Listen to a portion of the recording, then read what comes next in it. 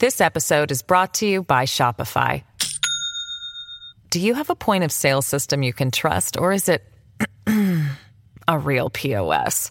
You need Shopify for retail. From accepting payments to managing inventory, Shopify POS has everything you need to sell in person. Go to shopify.com/system, all lowercase, to take your retail business to the next level today. That's shopify.com/system. News, weather, traffic, money, politics, big interviews, and bold opinions. It's what's happening right now. This is Mornings with Simi. I know that we had all hoped this summer that we could put COVID behind us once and for all. That was certainly my hope, and I said so very clearly. Based on our analysis of other jurisdictions around the world with similar rates of vaccination, we believed that we could prudently move away from addressing COVID as a pandemic and towards an endemic. It is now clear that we were wrong, and for that, I apologize. Jurisdictions all around the world have been learning how to deal with this ever-changing threat to human life. Often that has been a process of trial and error. I know that we all want certainty and predictability during these difficult times. But one thing we've learned about COVID is that it simply is not predictable. We must address the challenge as it emerges, seeking as we have from the beginning to protect both lives and livelihoods. It's Alberta Premier Jason Kenney yesterday. It was just a few months ago that he had declared Alberta open for summer. Restrictions were over. He said they didn't anticipate any problems with a potential fourth wave. But it's so bad now that you heard that pretty much whiplash of an about-face yesterday. They have implemented a new range of public health measures, even including a vaccine card program, something he had absolutely opposed in the past. So for more on everything that has happened in Alberta in the last 24 hours, we are joined now by Tom Vernon, Global News Edmonton Provincial Affairs reporter. Tom, thank you for being here. Hey, thanks for having me on. So what brought Jason Kenney to that point? Because that was a real about-face for him yesterday. Yeah, he's been saying for weeks that Alberta would not come up with a vaccine passport system. Interestingly, they're not calling it that. They're calling it a restrictions exemption program, so they will not even use the term vaccine passport system. But it's really the state of our hospitals here in the province right now. 877 people are in hospital with COVID-19, or 218 of them in ICU. The Premier said yesterday if the rate doesn't turn, we could be out of ICU capacity in the next 10 days, out of beds, out of people that can staff those beds. What they're even talking about calling other provinces to see if they can take ICU patients for us here in Alberta. So, doctors have been calling for weeks for restrictions to be put in place, a vaccine passport system to be put in place, because we're on this path.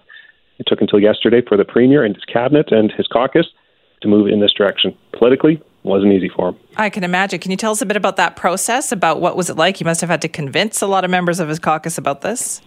And I'm still not convinced that all of his members of caucus are convinced. Look, the Premier has been dealing with divisions in his caucus over COVID-19 for well over a year now. There is a big segment that does not like the restrictions, does not believe that they're the best way to handle this. There was outright revolt in the springtime over this. 2 members were thrown out of caucus for speaking out against him.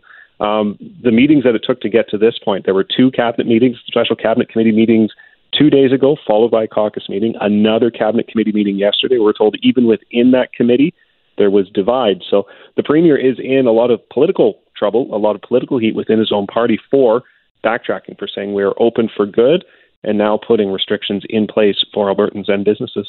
Is there any suggestion that he might lose more members of caucus as a result of this? So we'll be watching very closely what happens in caucus today. Sources say that there was some very unhappy people in that caucus meeting the other day. I've been told constituency associations are very unhappy. Those are the grassroots members of the party that are very unhappy. There is an annual general meeting for the United Conservative Party in November. There has been a grassroots push for a leadership review of the Premier. He's been trying to put it off for a year. He said, look, we can have one next fall, but that will put us 6-7 months away from an election. So there will be a push for a leadership review in November for the Premier from certain members of the grassroots. They haven't had enough yet to get to the point of calling that. So we'll see if they get to that point. But with this new vaccine passport system, with restrictions on gatherings and restrictions in worship services and that, I think there will be a growing group from the grassroots to push for that. So he does have a divided party to either try and bring back together to save his leadership, or his leadership could be in trouble. So what is changing then here, Tom? So what kind of restrictions are being put in place for Albertans? So it's interesting. So the way it goes for bars and restaurants, they now have to close the in-dining service. There's still a liquor curfew here for bars, so they can serve until 10. Last call until 10, consumption done at 11. We've got gathering restrictions for people in their homes. We've got worship service gathering restrictions. There's the work from home order has been put back into place. So you have to work from home unless a business determines that you are operationally necessary to work on site. The retail services will have 1/3 fire code capacity, so the restrictions on the number of people that can go into retail stores as well. Now, for restaurants, they can operate with patios. So if they still have a patio going, you can have dining outside. You still need masking as you move about the patio. But if you want to avoid all of these restrictions, you can put this vaccine restrictions exemption program in place, the vaccine passport program in place, and then you can operate without restrictions in the hospitality sector. So that's the most interesting part here is restaurants, bars, other indoor entertainment facilities. You can operate with restrictions. You can close down and not have in-person dining, or you can put this program in place. So they did not make the program mandatory. They still put it on businesses to decide whether or not they're going to go through with this. So that's the interesting part in this. Or he's still not making it mandatory, but you have to close if you don't put it in place. Yeah, what has been the reaction then from the business community on this? Had they been asking for restrictions? So there's actually strong support for this kind of vaccine passport system in the province. Both the Edmonton and Calgary Chambers of Commerce have called for one. The hospitality sector has said, look, we need a way that we can safely stay open. We don't want to be closed down. So there was majority support in the business community for this type of system. I haven't got full reaction from businesses yet. This was just announced last night, but we did hear from the Hospitality Association president saying, this is just the uncertainty that's happening here in Alberta. We're going down one path, and then at the snap of a finger, the premier changes his mind and goes this way. So what there is a lot of frustration about is the lack of certainty, the lack of clarity in the province when it comes to these kind of restrictions, what's coming, what's not coming. But there will be a lot of businesses happy that, look, there's a vaccine passport system in place that will allow me to operate. I'm not sure how happy they're going to be that it is not mandatory and not universal. Because that just it once again puts the onus on the business to decide. I mean, retail businesses are going to be working at 1/3 capacity, regardless of a vaccine passport system. Essential businesses, grocery stores, stuff like that, they'll not be able to operate on a vaccine passport system. They'll have to remain open at those capacity restrictions. So it's not universal, and it is still up to businesses to decide whether or not they put the program in place. And there's going to be businesses out there that are just not happy with that. What happened with the vaccination rate, Tom? Like, I know that earlier in the summer that the premier had said that, we know Albertans are going to do this, and once enough people have this done, then we'll be okay. And and they're doing their best to drive those rates up, but it was, look, the premier came out, it was 2 weeks ago now, and offered that $100 incentive to get people to go get their shots. And there's a group of people out there, and I'm sure they're in every province, that just aren't going to get the shot. You can't convince them otherwise. Sounds like there's a real issue here trying to get younger people to get the vaccine, that 20 to 29-year-old range. So many have said, look, the vaccine passport system is what's going to convince them to get the vaccine, the ones that want to go out and have a good time with friends and that. So we've definitely stalled here. The province says they've done everything they can to try and convince people to get it through advertising campaigns and through access. But we've stalled at about 79% double vaccinated on the 12 plus. The first doses have really slowed. And that's just, part of it is just the age of the people not getting it. Part of it is just the political divide right now. Yeah, were you surprised then? There seems like a lot of people were very surprised by what happened yesterday. Yes and no. There were leaks in that coming out about what way they were going to go. And honestly, the way the hospitalizations and the case numbers were going, the government had to do something. So I wasn't surprised that they went with this vaccine passport system. I am surprised with how they're rolling it out. Still making it the option for business. Fascinating stuff. Tom, thank you for explaining it to us this morning. Oh, happy to do it. This is Mornings with Simi. We've been talking this morning about BC's vaccine card system, been in place for 4 days or so now. Wondering what your experience has been with that. Our Raji Sohal joins us for more on that. Good morning, Raji. Good morning, Simi. I also have not been approached by anyone in a business yet asking to see any proof of vaccine. Okay. Well, let me tell you, I've got a lot of emails on this morning, and we've got some buzz lines. We'll get to those in a moment, but listen to this one for a second here, Raji. Mike says, I've used my certificate twice now. Absolutely no problem, he said. We were out with friends last night, and we all commented how much better we felt knowing everybody in the restaurant was vaccinated. It truly brought a sense of calming and relief to everybody in our party. He said it was a very enjoyable evening. He said one very important thing was that we made sure we treated the staff with a lot of gratitude. He said, I am now very aware that these folks may have to deal with idiots, and I want them to know they have a lot of folks in their corner. Mike, I thought that was great. Isn't that nice? That is really nice. And I have thought about that aspect, that you can just dine more comfortably or, work out more comfortably or whatever, be in the same space as other people and not have to worry as much. So that's fantastic. It is. We've got some calls to our buzz line too. Have a listen. Good morning, Simi. My coworker and myself went for lunch on Tuesday to a chain restaurant in Richmond. And when we walked in the door, we had our ID and our vaccine cards ready. And he didn't even look at them. I said, are you going to check these? And he said, no, I trust you. Didn't even take a glance. Hey, Simi, read the vaccination card. I've got the first dose. I've got the paper card. I went for sushi yesterday. They looked at the card. They get you to scan your palm of your hand for your temperature, and then away you went. So, it's just like if you were going to a club and you got to get ID'd. It's just the way it is. I used a vaccine card yesterday to get to the gym. Went and took a really fun gym class with a bunch of ladies. The vaccine passport was really easy to use. Took seconds. There were no lineups to get in or anything like that. We all just flew through. QR code is super easy. It's just the best thing ever. It's so good to be back. That is so nice to hear, isn't it? Oh, I'm so glad to hear that. All very good, positive anecdotes there.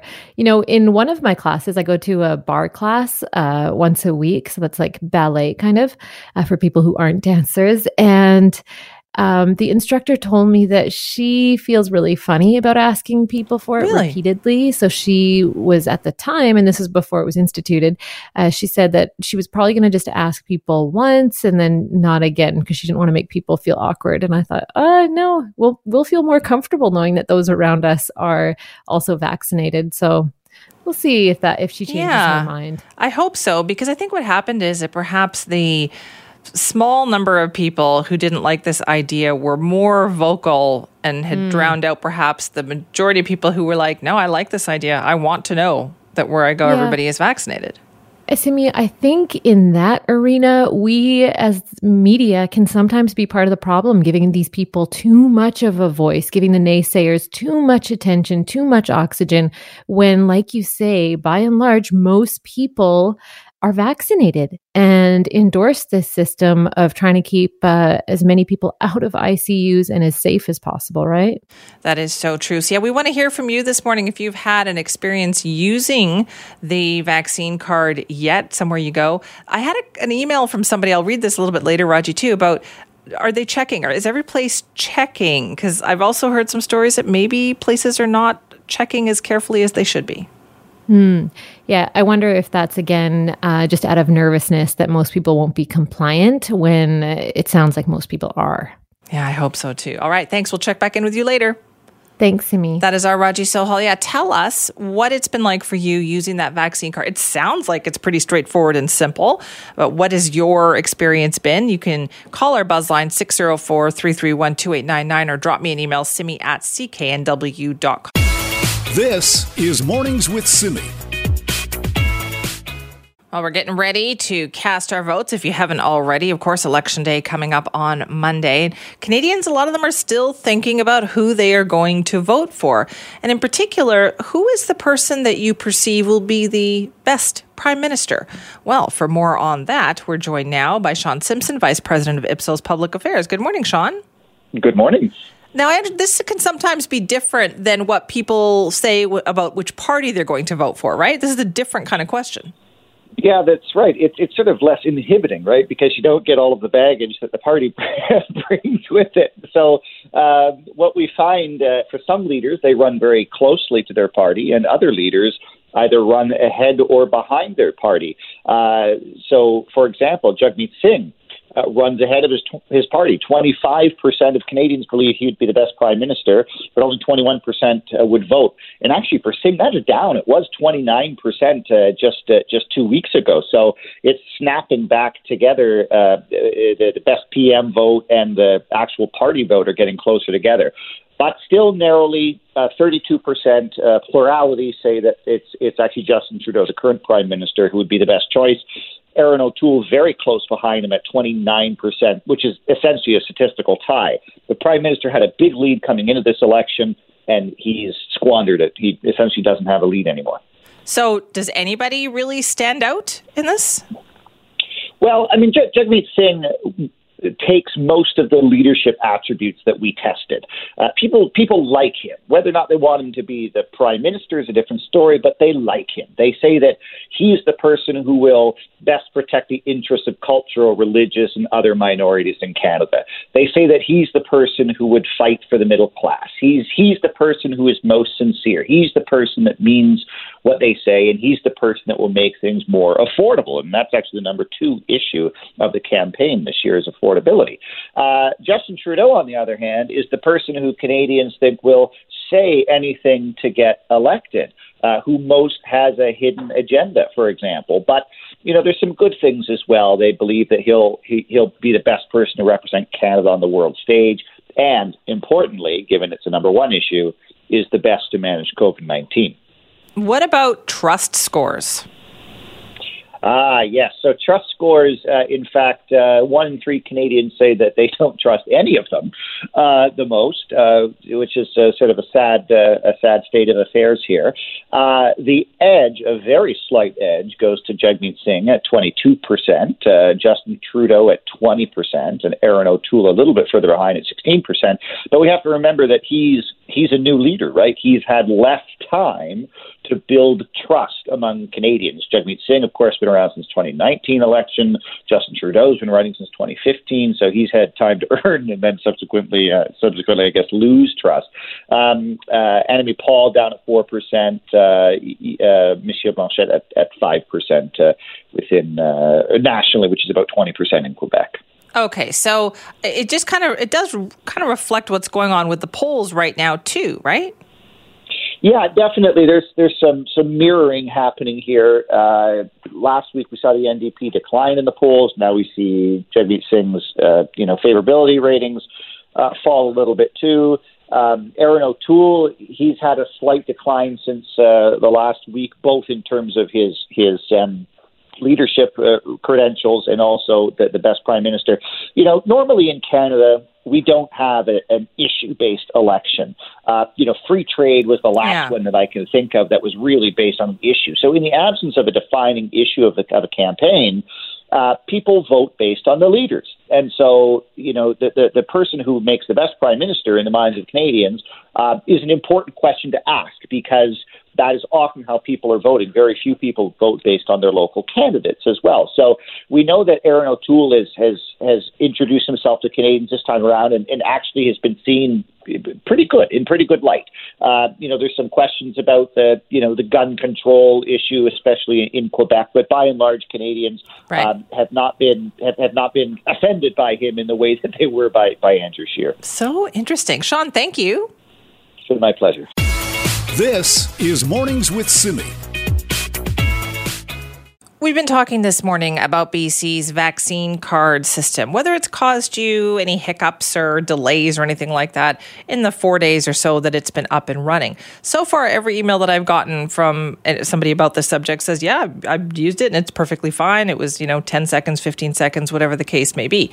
So you tell me what your experience has been. Simi at cknw.com or call our buzzline 604-331-2899. Now, there's only certain locations where you have to use it, right? Indoor dining, perhaps. Indoor fitness is another one where you have to show it like you would show your gym membership card when you go in. But there are those in the fitness industry who have concerns. They believe it could potentially lead to people, not bothering to go to the gym or perhaps canceling their membership. Sarah Hodson joins us now, president of the Fitness Industry Council of Canada. Sarah, thank you for joining us. Good morning, Simi. Do you think that might actually happen, that people would just not go to the gym because of this? I think that, the fitness industry has had a very, very tough time throughout the pandemic. And, we're an industry where we were closed for many months at the beginning. And then we've had levels of fitness that have been closed since November of 2020. And so we have created a large interruption for our members. And so, as an industry that has been decimated from the pandemic, we are businesses that are trying to operate and survive. Many of us small, independently owned, small yoga studios, small spin studios that are doing our best to kind of stay afloat. Any type of interruption for our members, it does create resistance and it does create for some people to cancel their memberships. However, the fitness industry has had a very close relationship with the provincial government. We have sat at the industry engagement table throughout the pandemic, and we were able to work with the provincial government to create a one and done vaccine passport system. And just like you mentioned, our members, they're recurring. We already have a check-in system. We already have computer systems that manage all of our facilities. And so we are able to really work with the provincial government to say what's reasonable here so that we can achieve what the goal is, but we can still really lower the threshold for our members to participate. And so our members just have to come in, sign a written consent that we can then log their vaccine status. We do not hold their vaccine card or any personal information or any personal health information in regards to their vaccination. But we just check off their vaccine status. We see some government photo ID, and that's it. And we never really have to do it again. It's logged in our system, and then that member can continue without interruption moving forward. Okay, so they just have to, just like you would show your gym card, your membership card, you show it once, and then you're recorded in the system as having shown it, and then that's good. Exactly, and then it's attached to your membership card, and so every time you come in just as you used to, you get the green light and you move forward. Now, is that in BC, Sarah, or is that in other provinces as well? That is in British Columbia, and that's what Ontario is looking at doing. Quebec actually started that prior to BC. We were able to take some great learnings out of that province. Again, the Fitness Industry Council of Canada is the industry for fitness. We oversee 6,000 fitness facilities across Canada. So we've been able to take the learnings and work here locally with our provincial government, and I believe and encourage that the Alberta provincial government will also, take these learnings and, again, minimize the interruption for the consumer, which therefore makes it easier for us to operate a fitness business. Yeah, what is the consumer reaction to that? Because, for me, I would think I would want to know if I'm getting sweaty 2 feet away from somebody in the gym that they're vaccinated. Yeah, it's a really good point. And I think that throughout this pandemic, we've had real and perceived concerns. And, one of the perceived concerns that people have had is that, fitness must be less safe because we are breathing hard and sweating. But if we actually look at the data, the real concern, the real data shows us that globally, fitness has actually had a 0.06% transmission rate. That's a very, very, very low risk when we are participating in fitness. And fitness has had some of the highest cleaning policies. We have had distance machines. We have had distancing in our facilities. We have had masks for the majority of the year. In fact, the Fitness Industry Council of Canada here in BC, we put masks into our facilities in November in order to protect our members and our staff in advance of having to, based on the provincial guidelines. Right. And so I think that, yes, we have these perceived ideas, but, really now, if within our facilities, all of our members are vaccinated, is now not the time that fitness is the safest it has ever been during this pandemic. So for those people who haven't participated yet, out of maybe those fears and concerns, I invite those people back because now is the time to start. Right. Sarah, is it not so much perhaps then the actual workout that is the concern? It's the socializing that goes on at the gym that is probably the concern. Yeah, absolutely. And that's why, we have always had since the beginning of this pandemic, since we were able to reopen in May of 2020, we've had physical distancing in. And our members are good about this because everyone wants the doors to be open. Never before have we realized that fitness is not just about, ripped muscles and running a marathon as fast as you can. This is about our physical, mental, and social health. And we are connected humans, and our mental health, we know that just even in as small as 10 minutes of exercise, we can improve our mood. And all of us could do with a little bit of a mood boost these days, right? Right. So then, Sarah, to be clear, then if you go to a gym, the gym should be able to ask you once, and then that's it. Yes, with written consent, they can hold your vaccine status, and that's it. It's a one and done system. Interesting. All right, Sarah, thank you for your time. Thanks, Simi. This is Mornings with Simi. This episode is brought to you by Shopify. Do you have a point of sale system you can trust, or is it a real POS? You need Shopify for retail. From accepting payments to managing inventory, Shopify POS has everything you need to sell in person.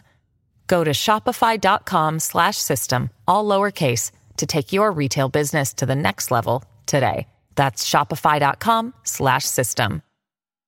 So we're talking this morning about the whole vaccine card, where BC's had it now for 4 days. They're doing a big about face in Alberta and implementing something like this, although they won't really call it a vaccine card or a vaccine passport.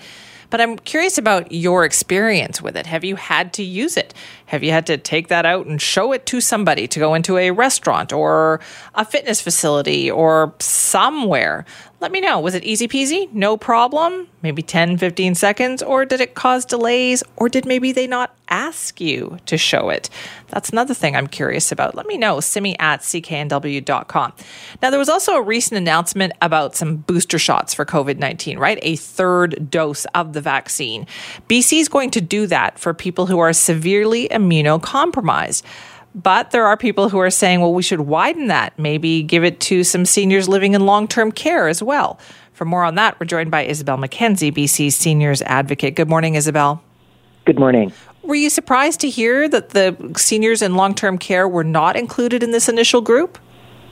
A little surprised. My understanding is that we are going to be providing booster shots to residents of long-term care, and I would assume actually to older seniors, certainly those 80 plus living in the community. The evidence is becoming pretty clear.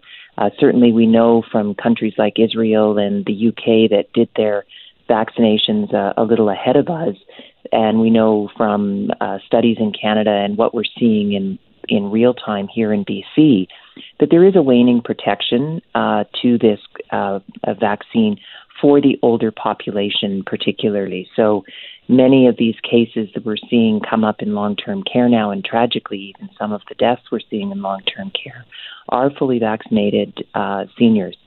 It's the vaccine, it is highly, highly effective, but we are learning that over time that protection wanes, and most pronounced in people who have less robust immune systems, so immunocompromised people, and frail elderly people and people with other comorbidities, particularly as you would find the population living in a long-term care home. So you feel they would definitely benefit from getting that third dose? Oh, yes. I think the evidence is pretty clear on that. I think we've got several studies within Canada, even here in BC, and the data that are coming in from other jurisdictions that were ahead of us in providing the vaccine. Now, the question is always when to provide that booster shot. So it may be that we all need booster shots, but the waning of the protection takes longer for people like you and me with more robust immune systems.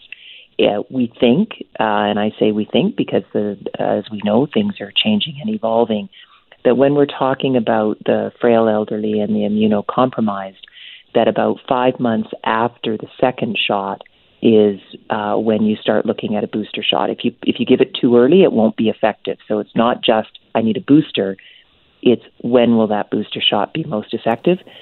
Remember, a number of our people in long-term care were receiving their second dose in February and early March.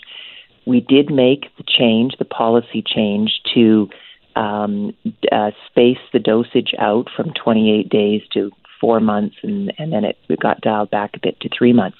So some people received their second shot in April or May, and so their protection will not have waned as much as the people who received it back in January, February. Okay, so are you hopeful, though, that this might change? Have there been discussions with the provincial government on this? I am very hopeful that we will be hearing very shortly that there's a schedule of when the booster shots will be offered to people in long-term care and those in the community who are vulnerable. Remember, there's a number of people who live in the community who have the same degree of frailty as people living in long-term care, so they need the booster shot as well. And I think it will be, we've got an excellent system of cataloging when you've had your vaccine. So the system knows, it's so many months since your second shot. Here's how old you are. Okay, here's the date of your booster shot, and you'll get the invitation or the phone call, depending on how you were notified of your second shot. Right. Okay. Is this something that is being done elsewhere, Isabel?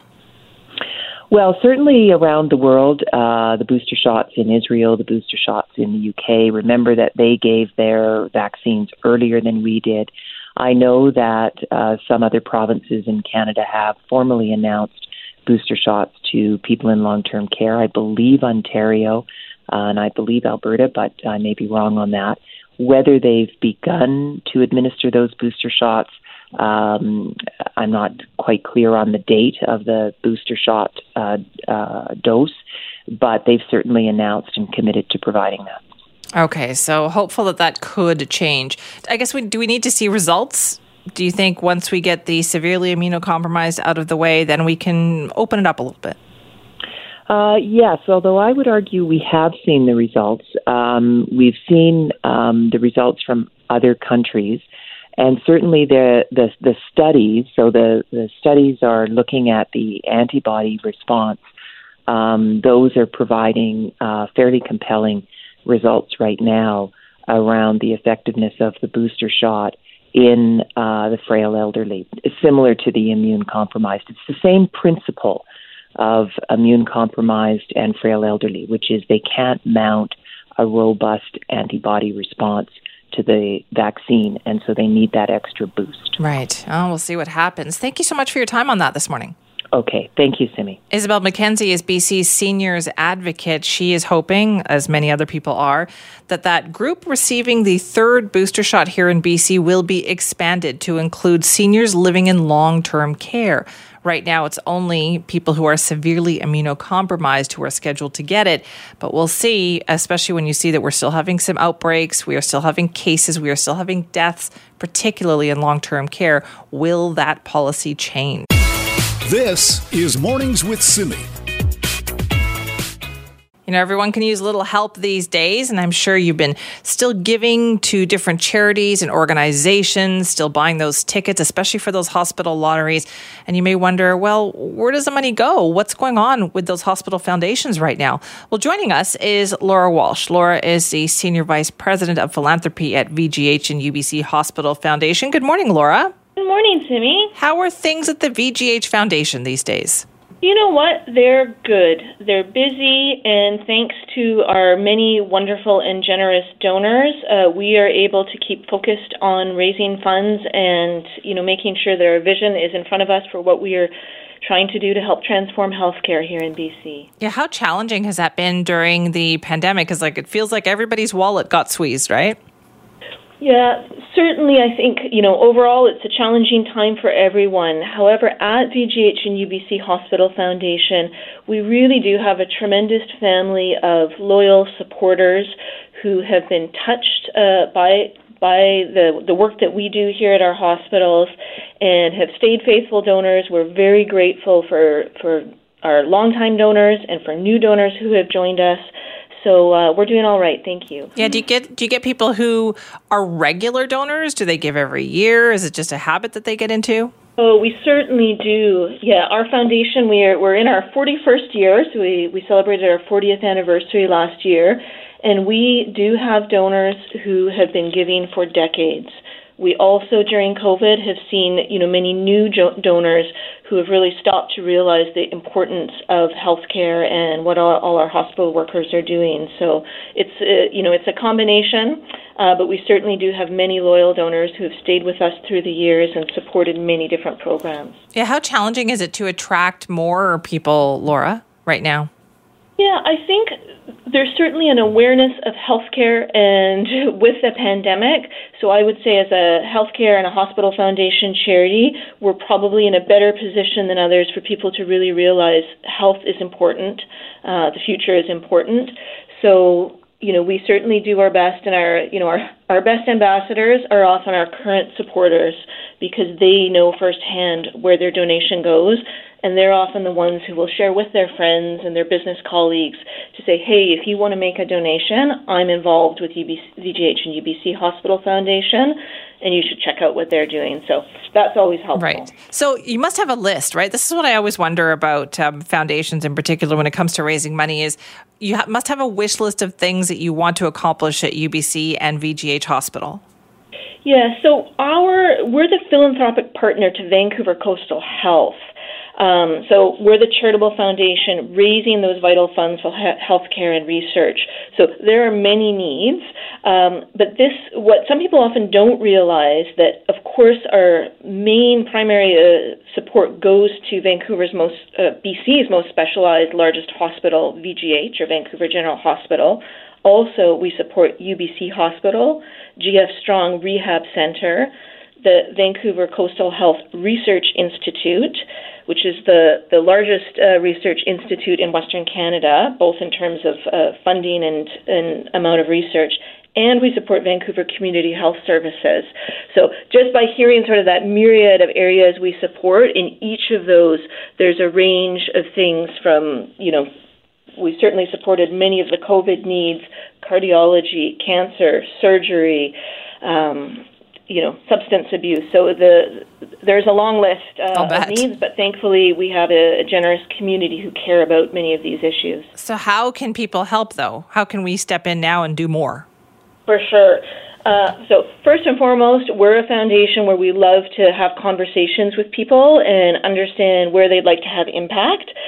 Certainly just to learn a little bit about us. If people don't know at all, I invite people to come and visit our website, vghfoundation.ca, where you can learn about us, and there's many different ways.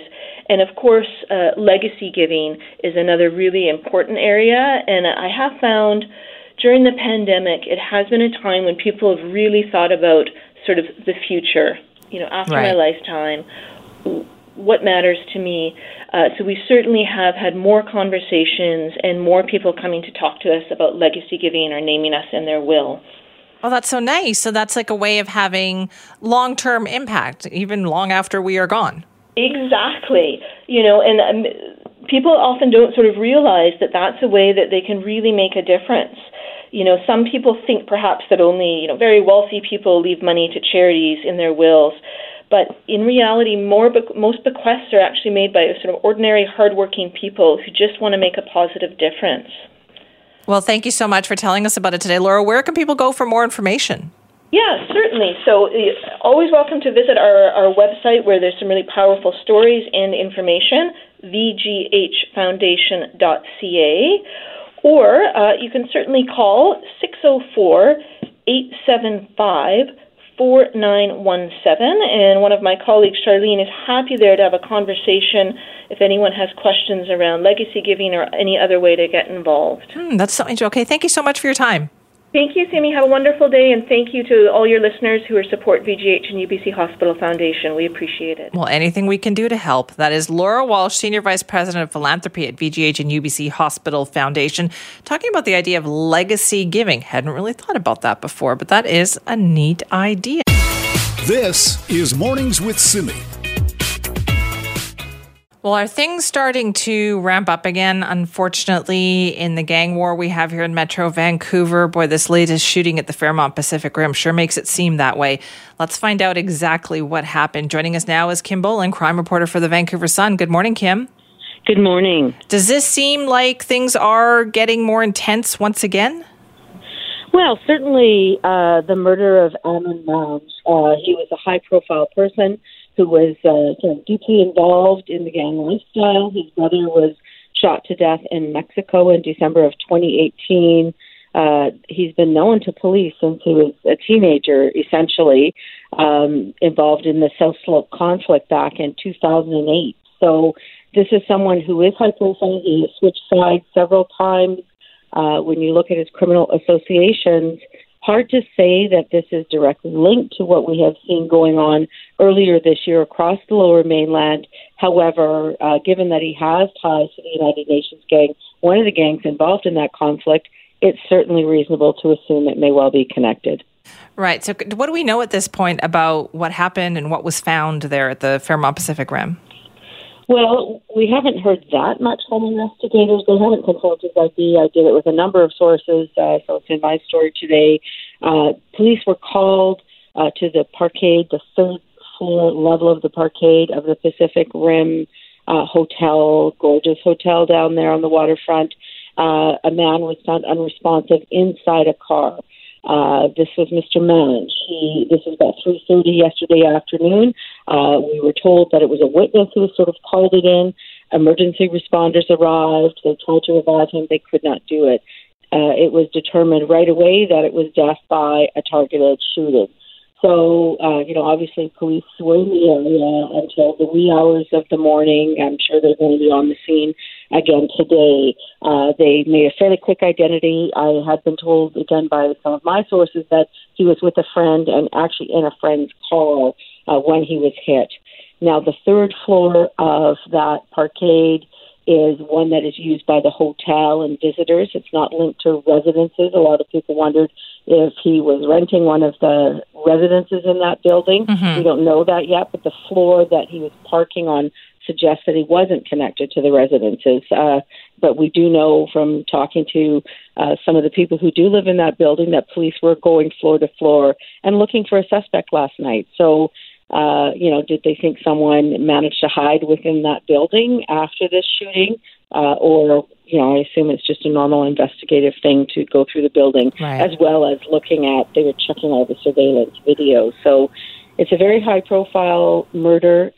Unfortunately, there's likely going to be repercussions for this one in gangland, if you will. So we hope it's not the start of another wave of this violence, but maybe it's going to be.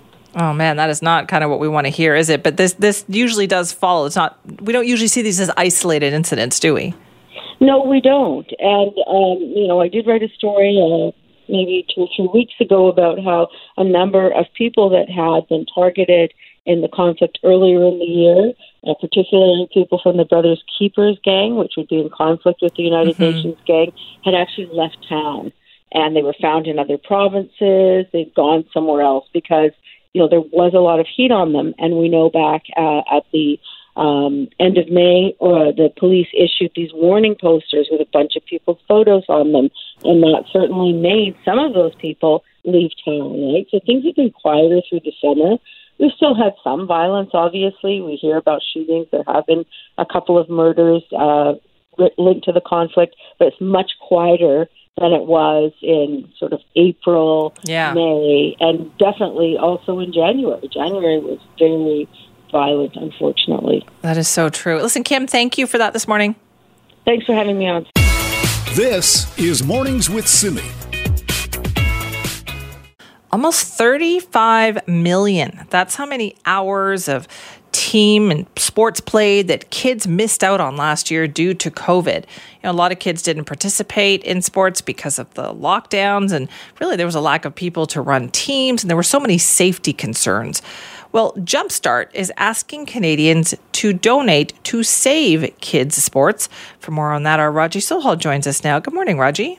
Hi, Simi. Yeah, I'm in this boat too, right? I'm a parent with little ones.